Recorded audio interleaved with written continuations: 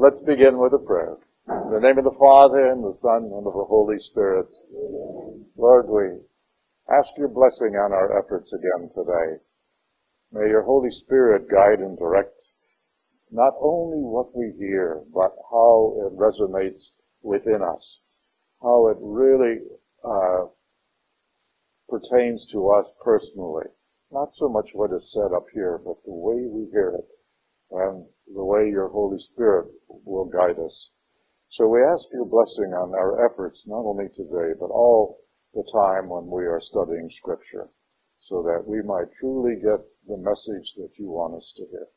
So we thank you for this time together. We thank you and praise you in all things. In Jesus' name. Today we're going to be covering the last 3 chapters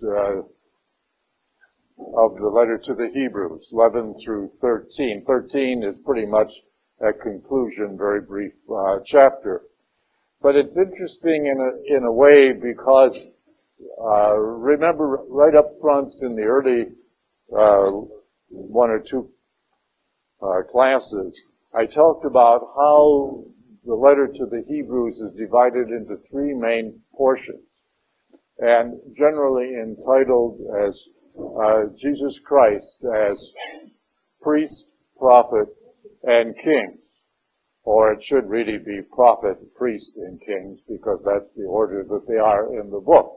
It's interesting that there was an article in Catholic Register by now Bishop Robert Barron. He's the one that produced that great series on Catholicism on DVD. If you don't have it, I would certainly recommend it. It's very, very good. And he recently has become an auxiliary bishop of Los Angeles.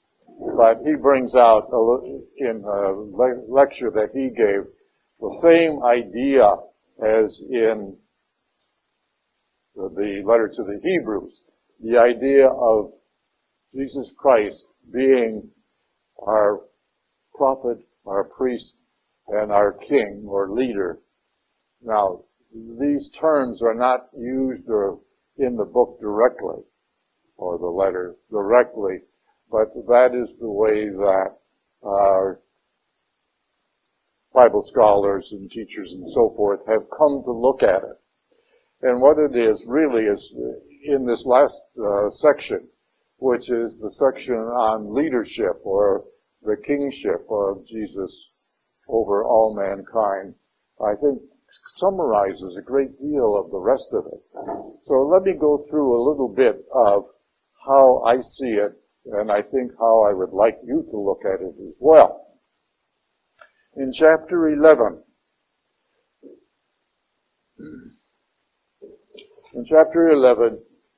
the author goes back again to a number of very important people throughout the Old Testament. Remember, right up front, in the very first chapter, in the first couple stanzas, or verses, the author says that in times past, God spoke to mankind through various prophets, okay?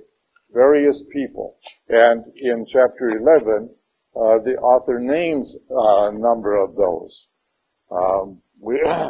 We start out with Abel, and then Enoch, Noah, Abraham, Isaac, Jacob, and then there's a number of others. Sarah, Moses, Joseph, David, Rahab. So he even includes a couple women in here, which in old Jewish writings was very unusual.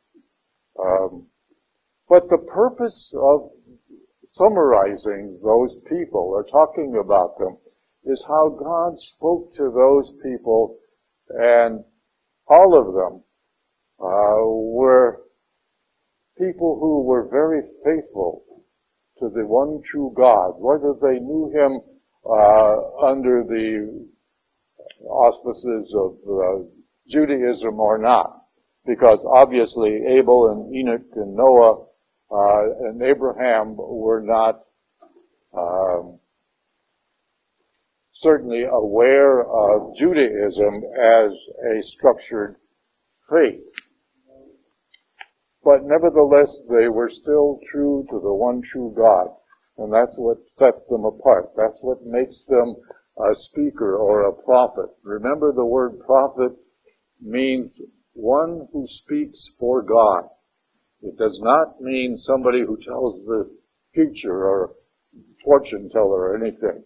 It came about later on that many of the things that these people spoke about did not come into play or did not come into reality until the future. But nevertheless, they spoke for God. And so they acquired the title prophet. And prophet doesn't really appear in the Bible until much later in Jewish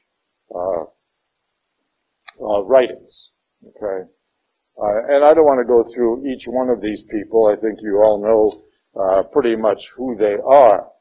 But it's the point that is being made here is that the author is saying that all of these people, important as they were, are not as important as Jesus Christ is.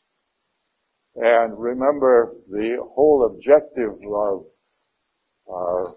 the letter to the Hebrews is to sort of convince and satisfy the misgivings, you might say, of a number of Jewish converts to Christianity, because they were sort of waffling on the fence as to whether or not they should stay headed towards Christianity because of the persecutions that they were facing, and the fact that Christianity at that time did not have all of the trappings, the niceties that went along with Judaism. That is, the ceremonies and the preachers and the synagogue or the temple or any of that kind of thing, because they hadn't been developed yet. And so these people are saying to themselves, well, kind of what's in it for me? If I stay with Christianity, I'm in danger of death. I've already been sort of ostracized or kicked out of my own family, Jewish family, that is. And now I'm sort of here out on the fence alone. And the author is trying to convince the people that the whole idea is that God has sent His divine Son to earth to not only teach us and summarize all of the things that had been said by all of these other famous people in centuries past, but now He is bringing them into a whole idea of completion, the completion of the first part of God's plan of salvation. And the most important part, of course, is Christ's passion, death, and resurrection, which is the epitome or the culmination of the plan of salvation. And then it is up to us to take the benefits of that and move forward.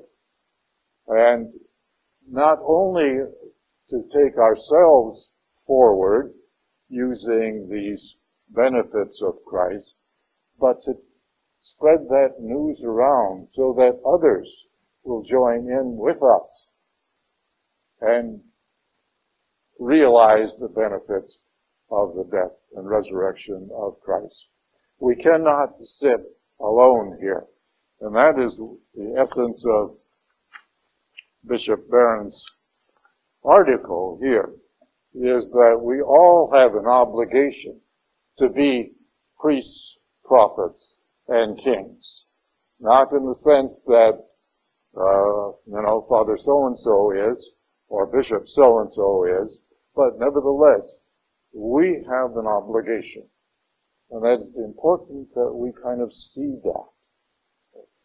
So, with that, let me go through some of the writings here. But one of the things that I want to point out is the very first verse of chapter 11. This is a famous phrase or quotation that has been used by many, many people down through the ages since the first century, and many of them don't even know where it comes from.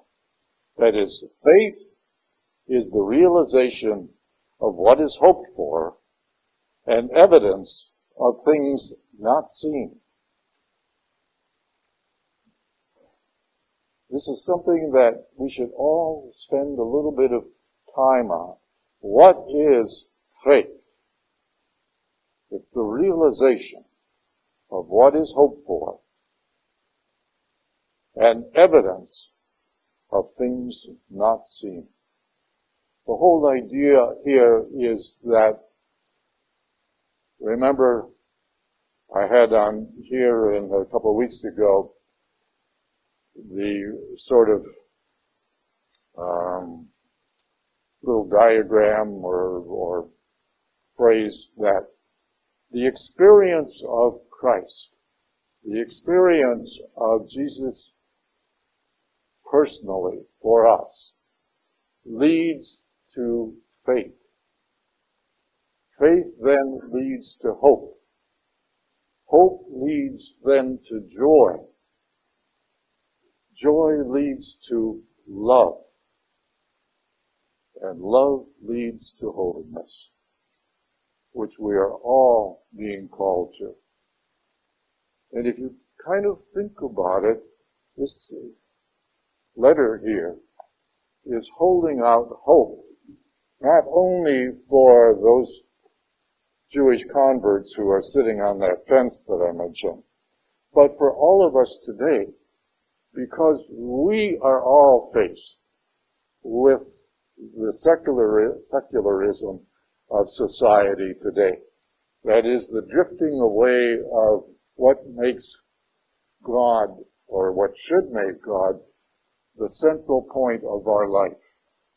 We've been sort of drawn away through technology and with television and sports and so many other things that we don't seem to have time for God. We don't seem to have time to really put our trust and our hope in God alone. And how empty our lives can be. I really fear for young people today who have not had a true experience of what a Catholic family should be. I remember as in years past, and I think most of you more mature people, I don't want to use the word older, remember the fact that, Mother and Dad said I had to be home for dinner so that we would have family dinner. It wasn't family dinner without all the family there.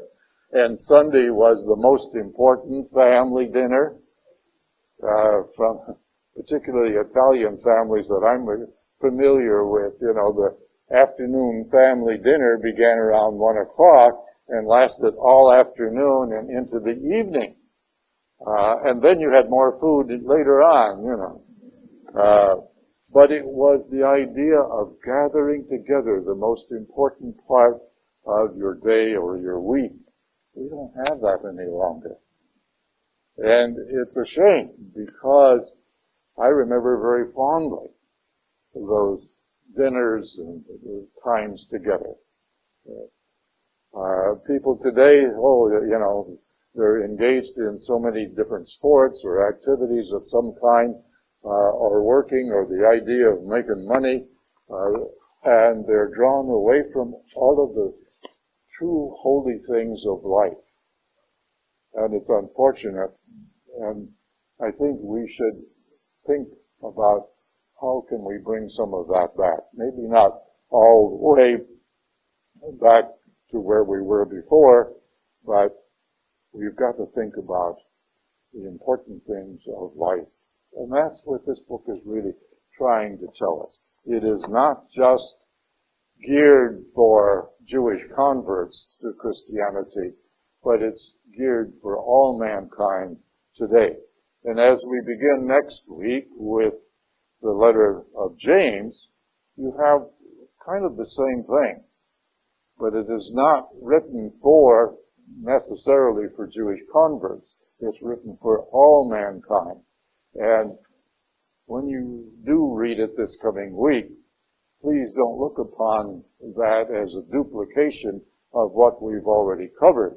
There are a good number of similarities, I'll agree. But it's more important that we think about the letter of James as a way of Christian life that knows no time period and is really just as much meaningful today as it was 2,000 years ago. Okay. But this idea of faith, and it's interesting because Paul uses that in his letter to the Romans, chapter 8, and he says, in hope we are saved, but hope is not hope if its object is seen. How is it possible for one to hope for what we cannot see? I lost my place here. How is it possible for one to hope for what he cannot see?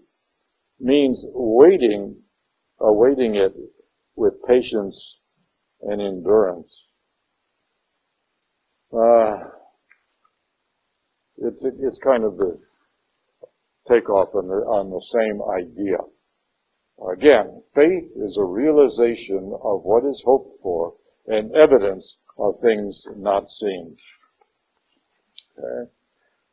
The whole idea here of chapter 11 is this idea of all of these people in the past, and there's at least a dozen of them here mentioned, speak for God, and all of them have a good message, but Jesus Christ really came to speak because he is God. All right. We don't say Jesus was God, even though we're talking about a specific period of time. It's more proper to say Jesus is God because he is alive and well and interceding for us in heaven. Any questions on any of this so far?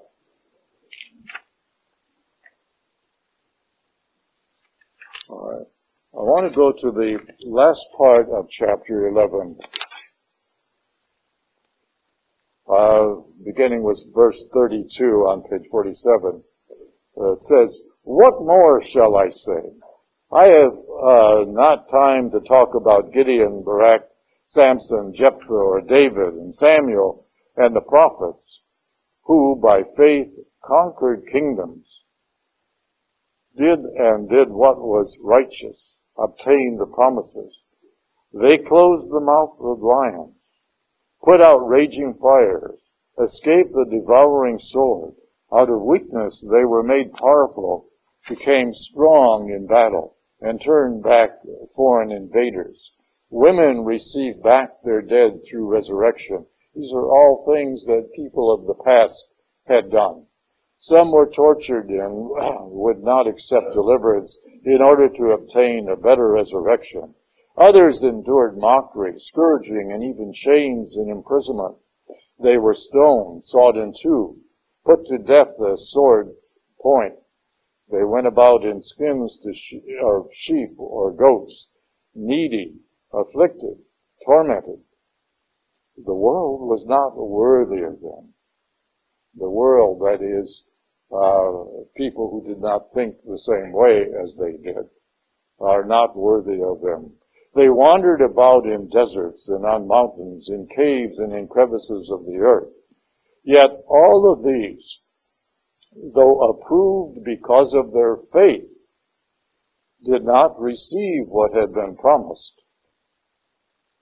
And that is not because they were anything wrong with them. They did not receive what was promised because that was meant for the future. That was meant for a later time period. And yet they did what they did out of love for God and hope hope for their own salvation. Yet all of these, though because of their faith, did not receive what had been promised, God had foreseen something better for us, so that without us, they should not be made perfect. So we are the result and the beneficiary of all of the great things that Christ did for us. Primarily open the gates of heaven and make us worthy enough to come to God directly. There was a point, and one of the things that the Jewish people, not only in centuries past, but even today, they do not have a sense of a personal relationship with God, because they've always felt that God was way up there somewhere and they were not worthy.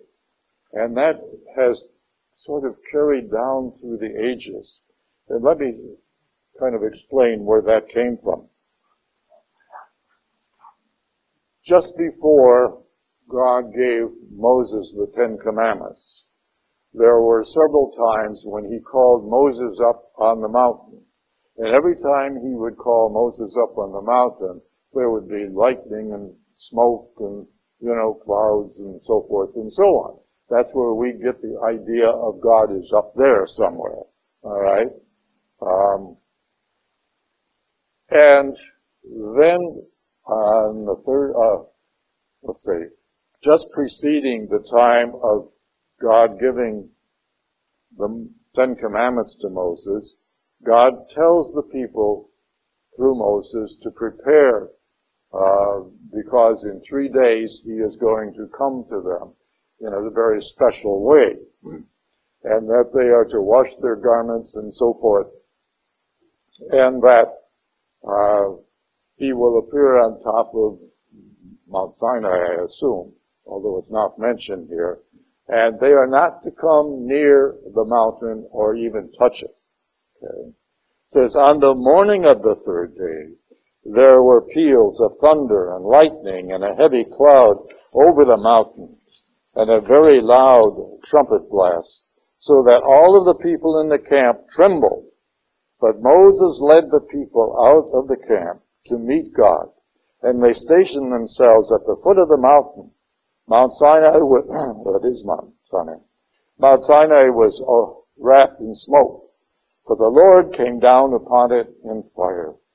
The smoke rose from it as though from a furnace, and the whole mountain trembled violently.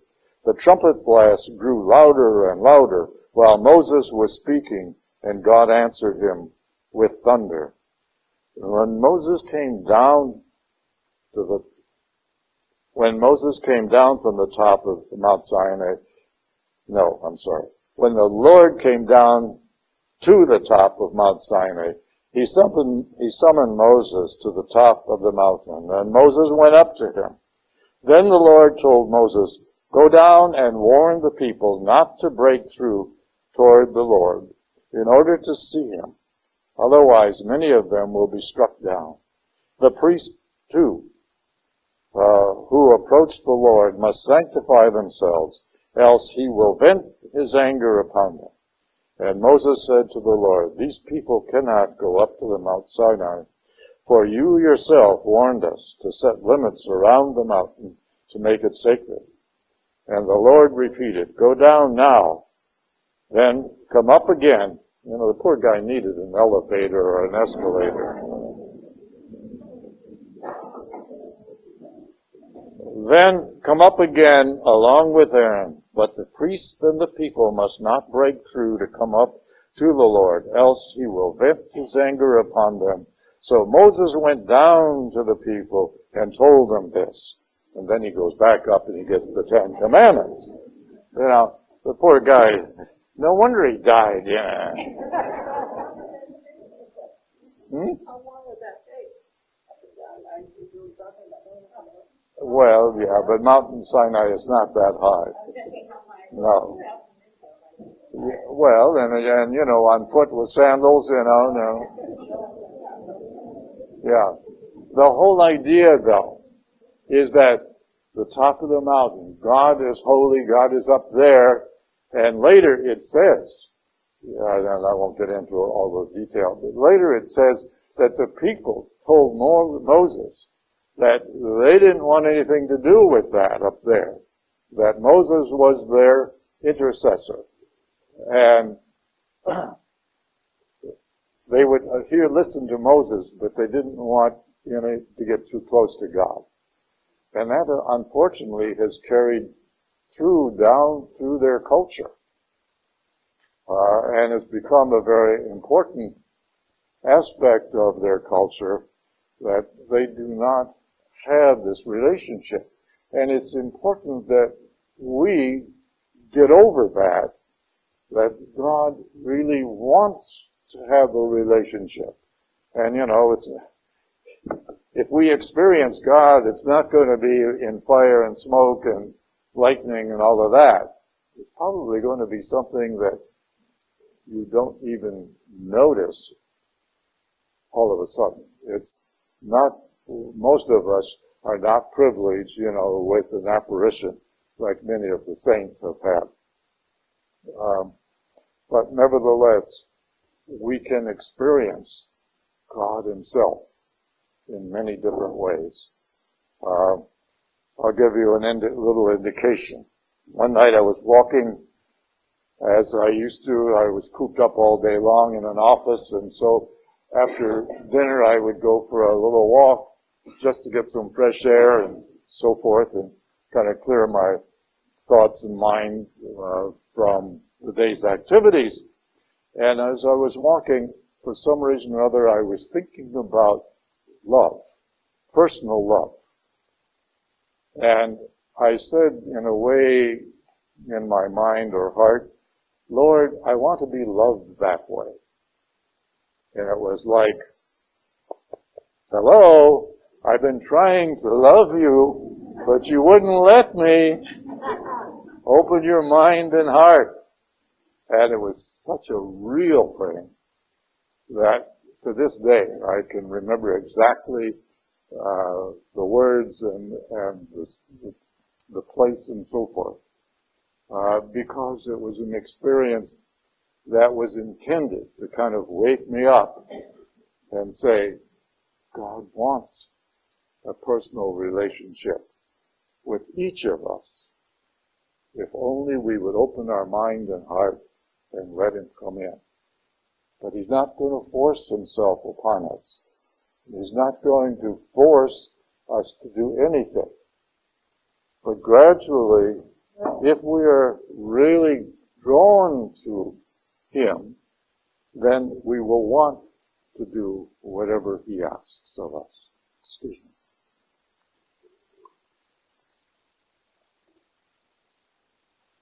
So, that is what the author of this letter is trying to get across to us. That not only the Jewish converts, but to all mankind down through history, that we have to open our mind and our heart to God in prayer. That's how it is done, in prayer. Not by saying the rosary or a lot of repetitious prayers that other people have written, but a one-on-one conversation type prayer. Remember, anything and everything, when the mind and heart is lifted to God, can be, not is necessarily, but can be a prayer if intended that way. I don't know if you were here when a young man came into the door here and sort of mumbled around. I knew who he was because I know his father. The poor man is mentally impaired, and there's a history behind that, but not to the point where he can be institutionalized because he is a very troubled person. And so his parents are sort of, I hate to use the word stuck, but they are. That is exactly what it is. And the father is extremely compassionate and helpful. And this fellow just follows him around like a puppy dog. And this is a cross that really is difficult to bear, and yet the parents do so gracefully. Father used to come in here to our classes, but he said that lately he can't because the son is difficult sometimes, and he can't leave him. So he's asking me to give him the CDs so that he can at least get that much of it. Of course, I have it already for him. Anyways, that is what carrying our cross daily really means, is picking up a hardship of that kind, not necessarily with somebody else, but something that we might be dealing with internally. You have a lot of people today who are experiencing, and of course it's been in the papers and very widely recognized, the same-sex attraction. This is another type of cross that many people share or have to bear. And yet, it's not so much how a person is made, how the person is born or what he's born with, but how they handle it. And it's no different than a person that has other emotional problems or disfigurement or impairment of some kind. They have to deal with it. But same-sex attraction is a mental and physical cross that we all have recognized. And if people would only realize that in it, they have a tremendous gift that they can give to the Lord through chastity, through remaining a chaste individual and offering the hardship that would impose to God as a prayer. There are other similar types of things. I have a granddaughter who is severely bipolar, and it is not something to be ashamed of. It's just something that to be dealt with. And it, of course, it requires medication and careful watch over getting into any kind of stress or anxiety or troubles or whatever. And the parents have to watch over her constantly to make sure she takes her medication. So these are things that can be offered up in a way of prayer, and, if necessary, looked upon as the daily cross that Christ says that we have to pick up in order to follow him. Let us go on. It says, therefore, since we are surrounded by so great a cloud of witnesses, that is all the people mentioned before, let us rid ourselves of every burden and sin that clings to us and persevere in running the race that lies before us. Running the race. This is the same thing, or phrase that Paul uses in Corinthians. While keeping our eyes fixed on Jesus, the leader and perfecter of faith. For the sake of the joy that lay before him, he endured the cross, despising its shame, and has taken his seat at the right hand of the throne of God. So consider how he endured such opposition from sinners, in order that you may not grow weary and lose heart. In your struggle against sin, you have not yet resisted to the point of shedding blood. You have also forgotten the exhortation addressed to you as sons. My son, do not disdain the discipline of the Lord, or lose heart when reproved by him. For whom the Lord loves, he disciplines, and he scourges every son he acknowledges. And, of course, this is done in a spirit of love and is necessary because discipline in itself, when properly and adequately administered, is a form of love. If a person or a parent, let's say, lets their children run wild, as we've seen happen in many cases, without discipline, that actually shows a sign of lack of love.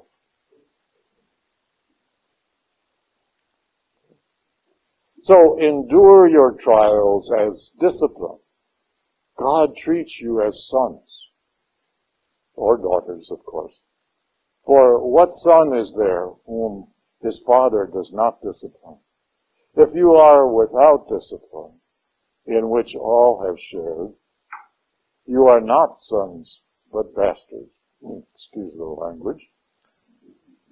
Beside this, we have had our earthly fathers to discipline us, and we respected them. Should we not then submit to all the more to the Father of spirits and live? In other words, what he's trying to do is get us to have a relationship with Christ, our God, through Christ, that sort of helps us to steer the course of life. And we then kind of use that as a way of working on a daily basis and putting our priorities in order, or putting everything that we do in certain priorities with God always up front. Should we not then submit all the more to the Father of spirits and live? They disciplined us for a short time, that is, the fathers and the people of the past. For a short time it has seemed right to them, but he does so for our benefit, that is God, or the Holy Spirit, in order that we may share his holiness. At the time, all discipline seems a cause not for joy, but for pain. And yet later, it brings the peaceful fruit of righteousness to those who are trained by it. So, strengthen your drooping hands and your weak knees. Make straight paths for your feet, that what is lame may not be dislocated, but healed.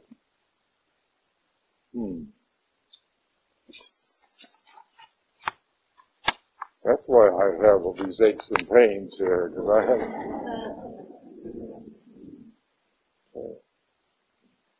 Now, he's going to the sort of the other side of the coin, Strive for peace with everyone, and for holiness, without which no one will see the Lord. See to it that no one be deprived of the grace of God, that no bitter roots spring up and cause trouble, through which many may become defiled, that no one be immoral or profane like Esau. You all know the story of Esau, the twin brother of Jacob? No. Twin brother of Isaac, excuse me. Yeah.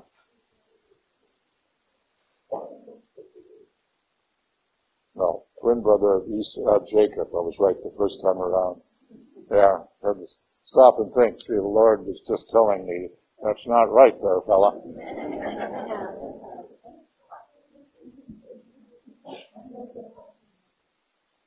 Jacob and Esau were twins. And of course, it's important in Jewish cultures that whenever twins are born, the first one to be born is always considered the firstborn son and inherits everything. Okay? So when their mother, Rachel, was giving birth, the first one out was Esau.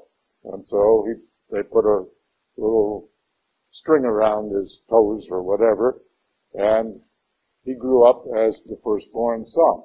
Jacob was the other one, born minutes later. But at a given point in time, even though they were adults now, and they were certainly old enough to make up their own minds, there was a point where Esau didn't care about the requirements and the obligations of being a firstborn son. And at one point in time, Jacob was making some kind of a dinner food for himself. And Esau came in and saw that and wanted a portion of it because he didn't want to bother cooking or doing something for himself. And Jacob, for some reason or other, was reluctant to do so. So Esau said, I will give you my whole birthright and all the privileges that go with it if you give me your dinner.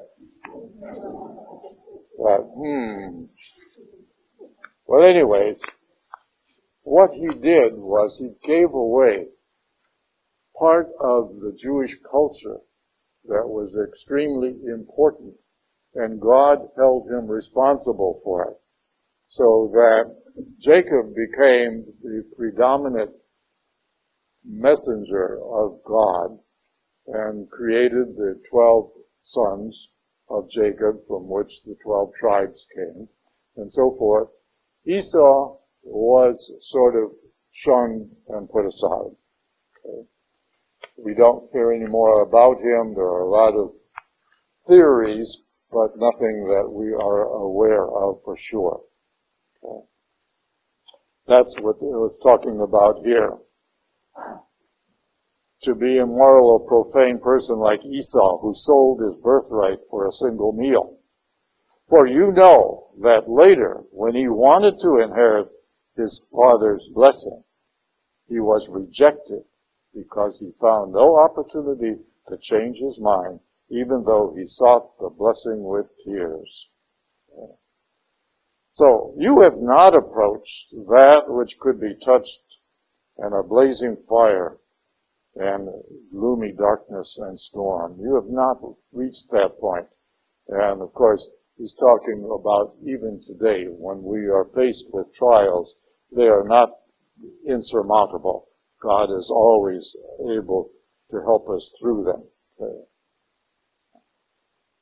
So, we have not approached that kind of thing yet. That's what it's saying here. Well, for they could not bear to hear the command.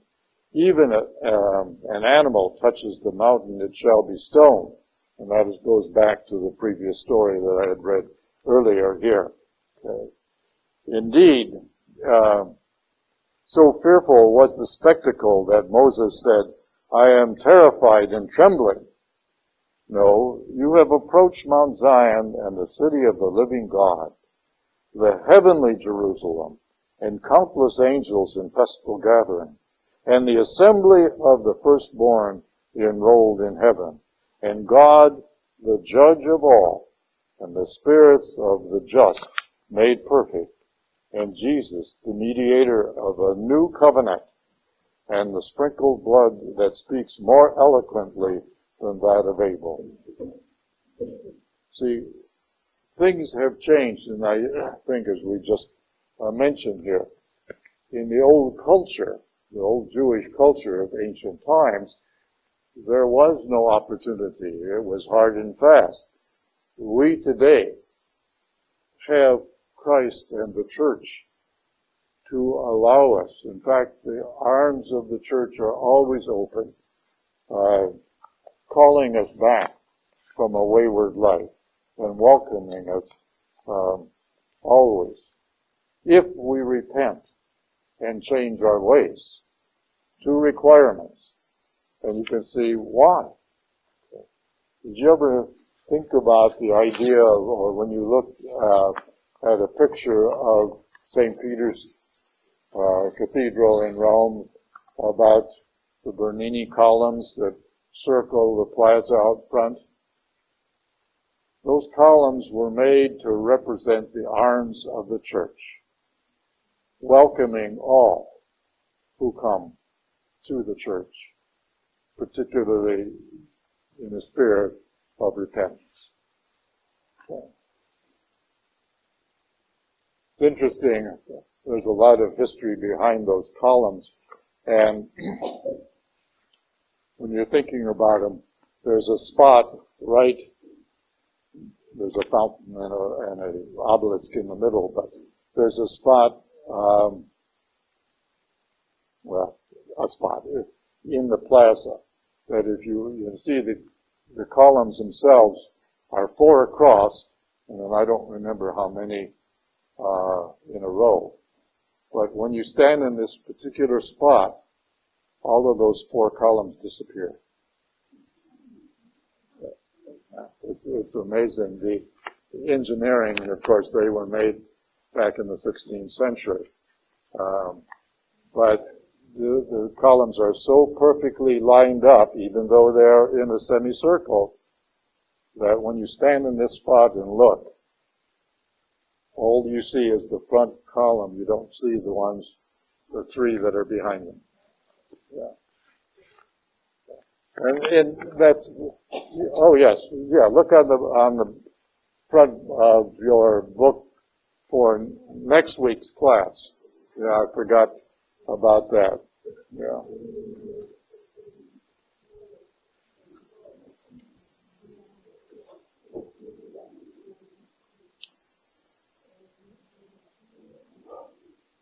See the small fountain and the big fountain and the obelisk in the middle? There's a spot right between those 2 spaces. And if you look at that, all of those columns, the 2nd, 3rd, and 4th column disappear.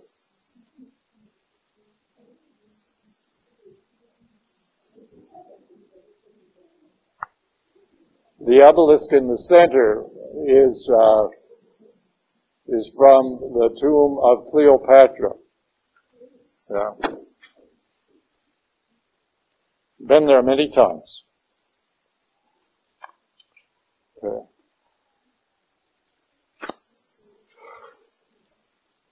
Let us move on here.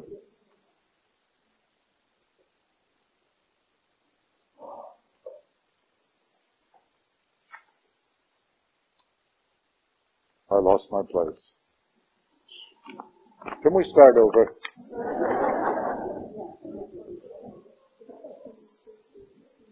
Let's go to 25 here. See that you do not reject the one who speaks.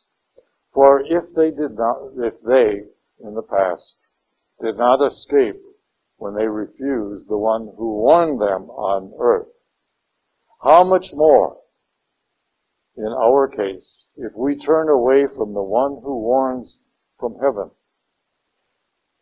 Remember, turning away, rejecting what God has given us through Jesus Christ. His voice shook the earth at that time, but now he has promised, I will once more shake not only earth, but heaven.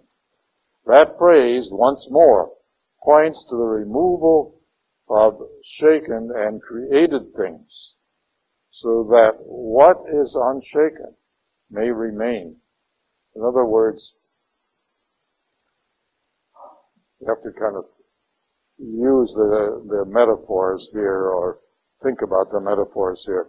The removal of shaken things, that is, sinful things, right? Sinful things that we might do. So that what is shaken, unshaken that is, what remains may remain. And therefore, we who are receiving the unshakable kingdom should have gratitude with which we should offer worship pleasing to God in reverence and awe. For our God is a consuming fire. Ooh.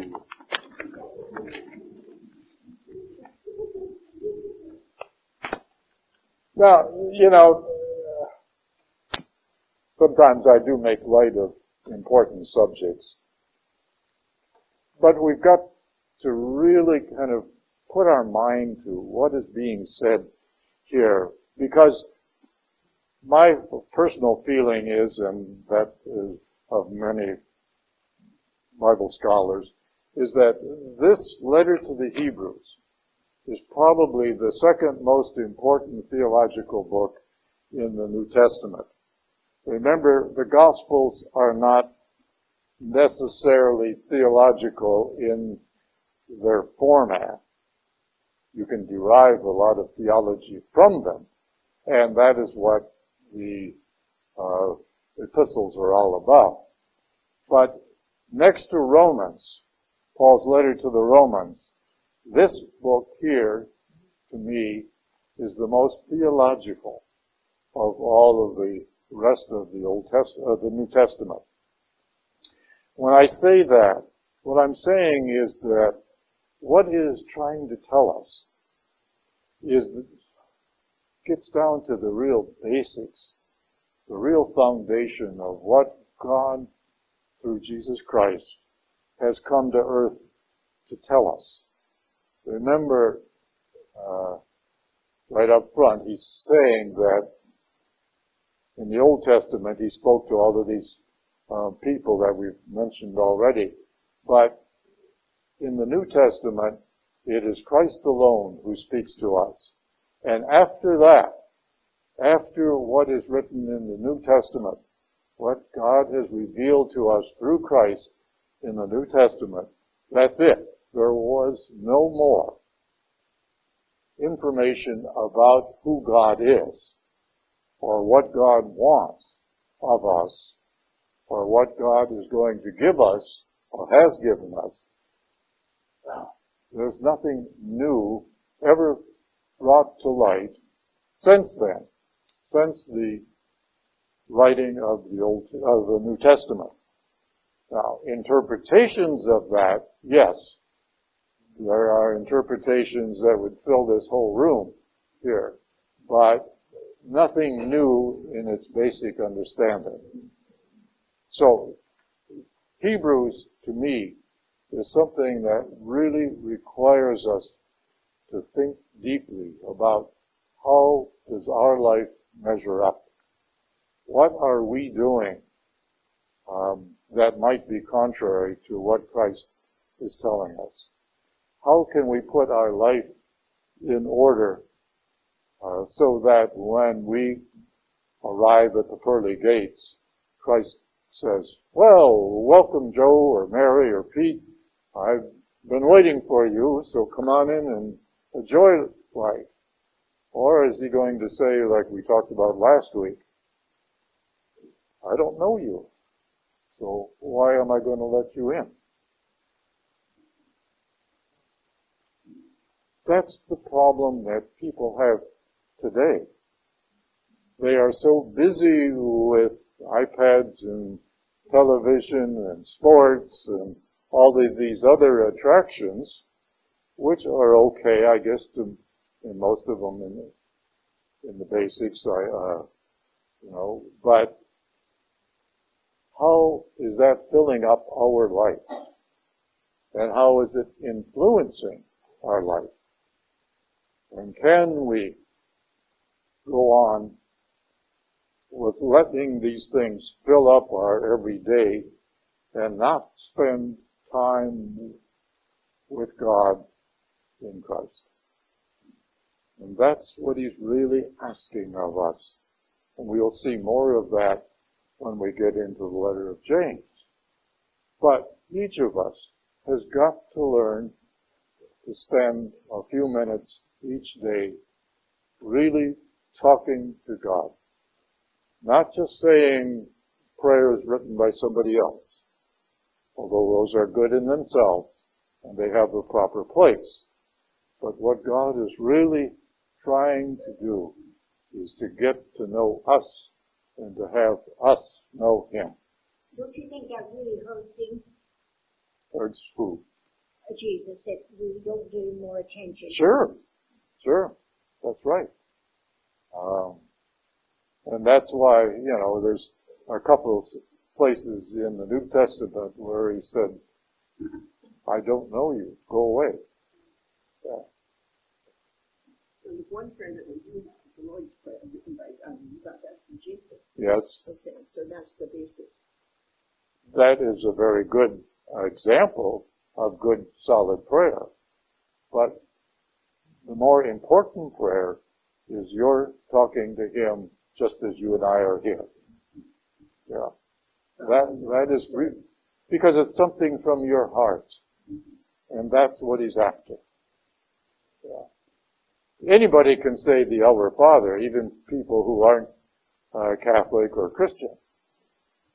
But it's not what you say, it's where is it coming from. And that's why just talking to God in your own way, your own voice, using your own words is far more important. Yeah.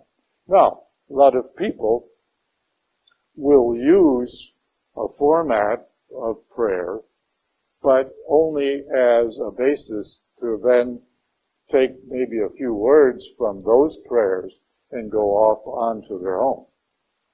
Yeah. You might use for example, the Liturgy of the Hours is a book originally written for monks and cloistered nuns who spend 6 periods a day in prayer. And they use these fixed prayers as a basis. And then they spend time afterwards taking what these prayers have led them to think about and talk to God through that. That's just one form. You don't have to do it that way. Anything that's comfortable for you as a person. That's what God is interested in. Yeah. So we've got to start getting back to that because right now we are all sort of on a slippery slope to damnation if we continue the way we are going. I don't want to get too preachy about that, but it's important, and this is what this letter is really saying to us. Chet?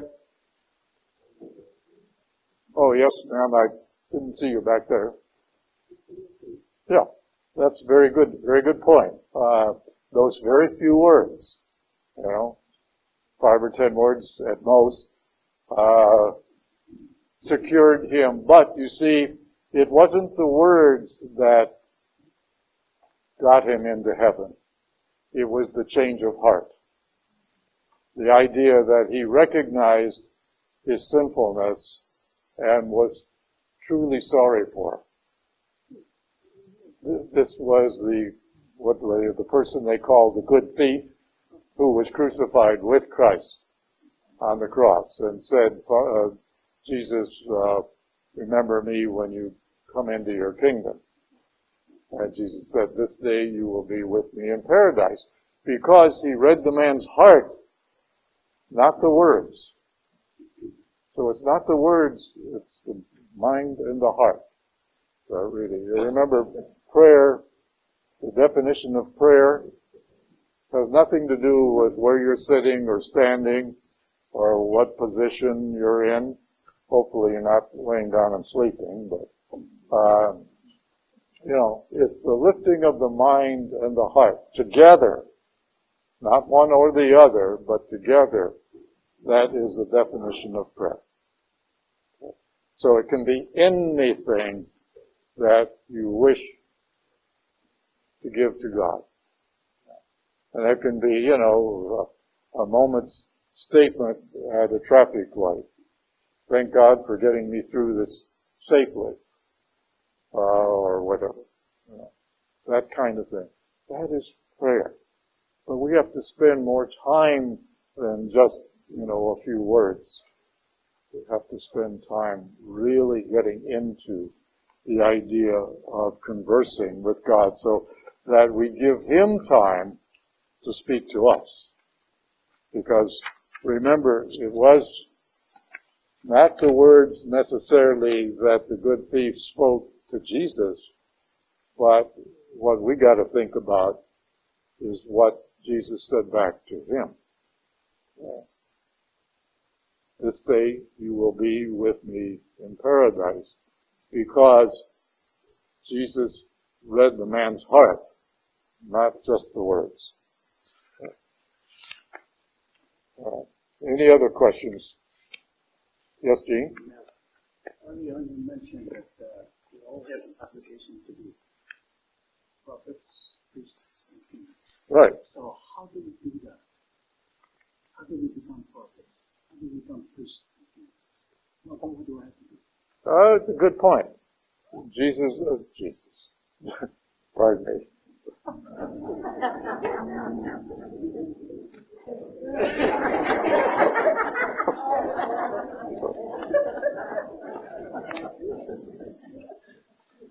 Gene asked me how we can be prophets, priests, and kings. And of course, that's what this article is all about. Up there. Okay. It's not that we have to go down on the street corner and start preaching out loud. It used to be a common thing in New York City. It still is occasionally. But whenever we have the opportunity, and sometimes, for example, when you're in a restaurant, do you physically actually make the sign of the cross and pray over your food, offer the gift of the prayer of thanksgiving? That is one way. Yeah. When people bring up a subject that you don't agree with because it affects your faith, you really have not only an opportunity, but a duty to speak up and say you don't agree with that. You might also say, this is not the time to talk about it, but sometime I would like to, because it may not be appropriate to get into a discussion at that particular time, but that gives you an opportunity. As far as priests are concerned, we are all created in a way to be priests. Now, what does that mean? Doesn't mean that we have to get up and say Mass. Those robes wouldn't look too well on me anyway. But there are times when we can offer things to God. A sacrifice of some kind, an inconvenience, a giving of something. I just had somebody come to me the other day, and I'm on the Sun City Bowling League, and he said he would have to stop bowling because he had a very serious misfortune in finances and couldn't afford it any longer. And without even thinking about it, I opened my big mouth and said, don't worry, I'll take care of it. Then I thought later, Lord, I'll offer it up to you.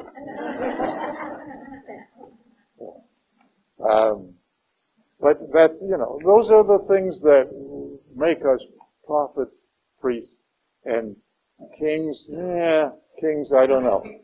I don't think I would sit crown would look too well up there, Now, if I had hair like Eleanor over here, that might look fine, but not me. Okay? No, but leaders, yes. Yeah, leaders, yes. Very much so. All right, let us go on and finish chapter 13. It's primarily a conclusion, but it does have a couple of interesting points. And a famous saying that is used sometimes improperly, but Let's go on. Let mutual love continue. Do not neglect hospitality, for though through it some have unknowingly entertained angels. Yeah. Be mindful of prisoners, as if sharing their imprisonment. For you are also in the body. That is sort of a prisoner in a way. Let marriage be honored among all you, and the marriage bed be kept undefiled. For God will judge the immoral and adulterers. Let your life be free from love of money, but be content with what you have, for he has said, I will never forsake you or abandon you. See, that's what the Lord must have said through me to this guy in bowling alley. Yeah. Thus we may say with confidence, the Lord is my helper, and I will not be afraid. What can anyone do to me? So remember your leaders who spoke the word of God to you. Consider the outcome of their way of life and imitate their faith. For Jesus Christ is the same yesterday, today, and forever. That's a phrase that is used quite often and unfortunately sometimes used inappropriately. But nevertheless, what it is saying is that Jesus does not change. Once he has made a statement, it remains, because being God, he can see how that is going to affect others down through history. And if that is what he wants, and that is what he means, then it will not change. We've heard people say, well, I'm going to try to change God's mind on a certain subject. And no, God will end up changing your mind. Do not be carried away by all kinds of strange teaching. It is good to have our hearts strengthened by grace and not by foods, which do not benefit those who live by them, that is, the earthly things. We have an altar from which those who serve the tabernacle have no right to eat. The bodies of the animals whose blood the highest priest brings into the sanctuary as a sin offering are burned outside the camp. Remember, in Jewish culture and for centuries, it was a major problem or sin if you consumed any of the blood of animals. And that was more of a health reason than a religious reason, but it got into it got elevated, you might say, to the level of religious observance. And therefore, Jesus also suffered outside the gate to consecrate the people by his own blood. Let us then go to him outside the camp, bearing the reproach that he bore.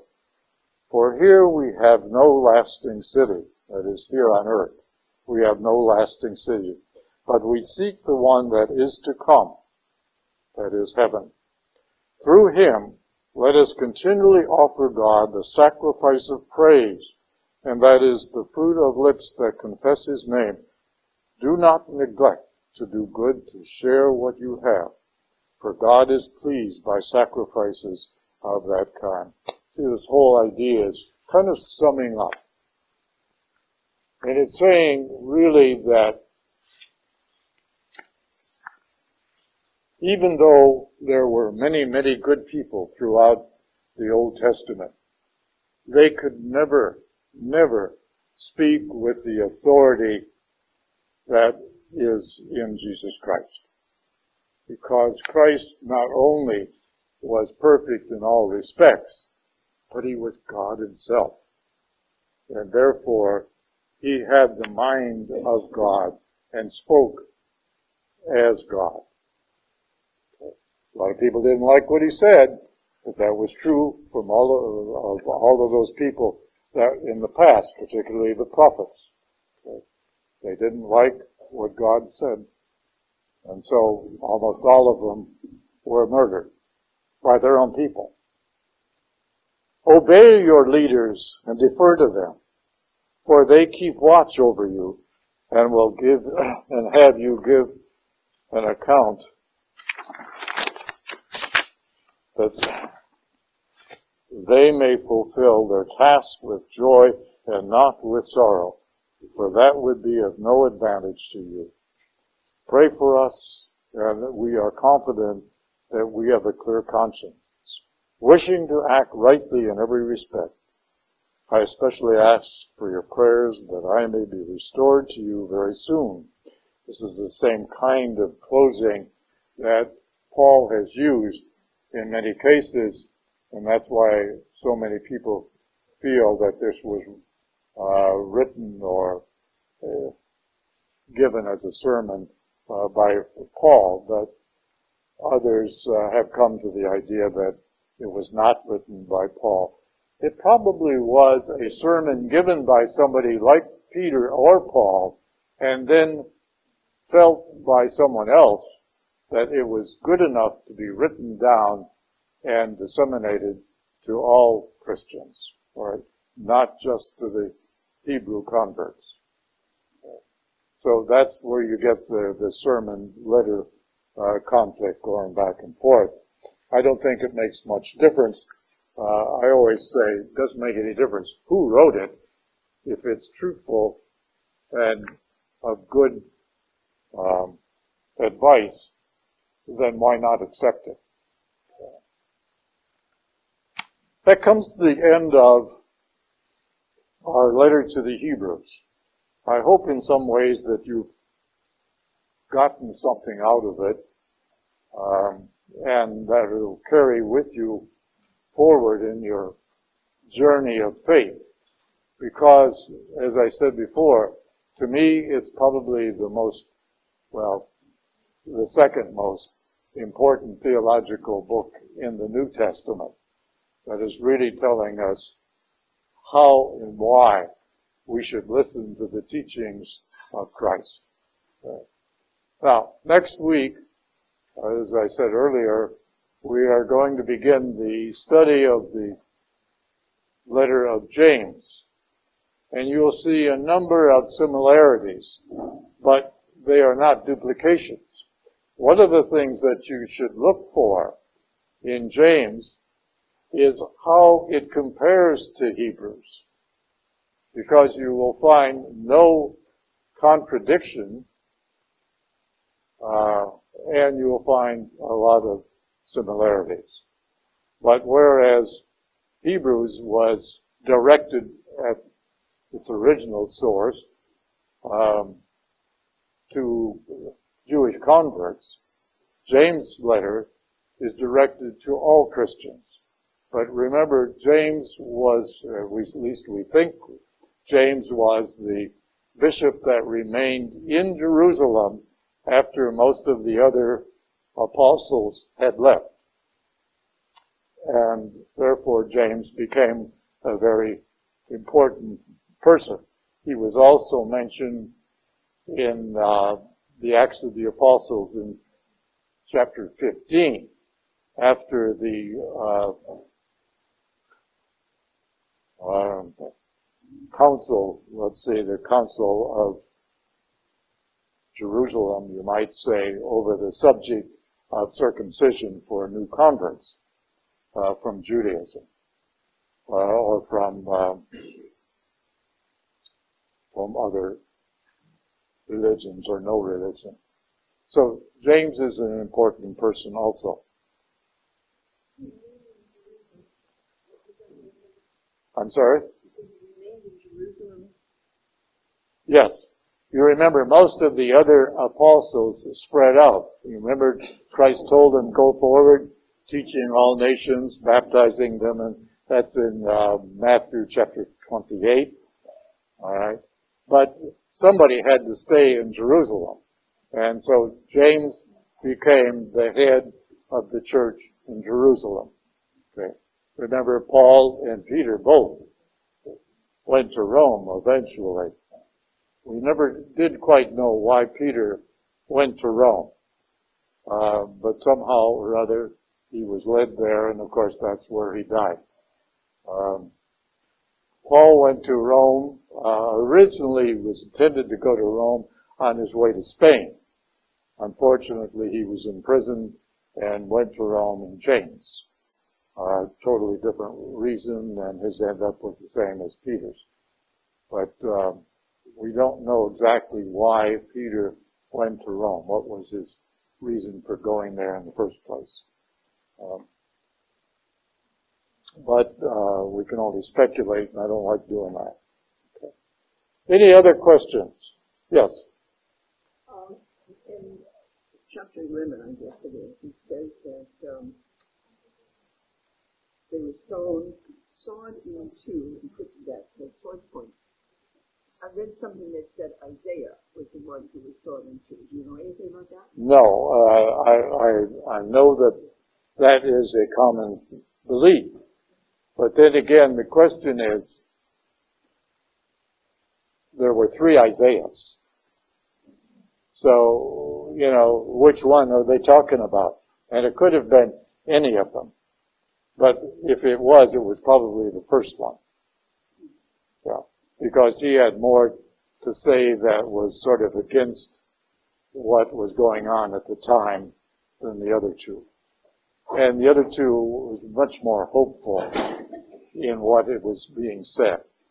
So Isaiah, the first Isaiah, which goes from chapter 1 through chapter 39, was a little more harsh on warning the people that what was going on in their culture was not acceptable to God. Yeah. But we don't know for sure. So you got to be a little careful when you hear those kinds of statements. But that was a common thought in Jewish cultures. Yes. Yes. The comment was in chapter 11, it talks about somebody being sawed in two. Yeah. And that's in reference to Isaiah. The legend, and I use it that way because we're not sure, was that first Isaiah was sawed in two as a way of persecution. And that was not unusual in those days. Yeah. Yeah. Any other questions? All right, let's end with a prayer. In the name of the Father, and the Son, and of the Holy Spirit. Lord, we ask your blessing on our efforts to sort out the things that were discussed today and how they might apply to us. Where do we stand with our relationship with you? How can we open our minds and our hearts to improve, to come closer to you, not only in our daily devotions, but in our actions and our speech? How can we voice the words that you have given us to others so that they might benefit in some way? How can we be your priest, your prophet, or a leader? So we ask your blessing on our efforts towards this end. We thank you and we praise you in all things. In Jesus' name.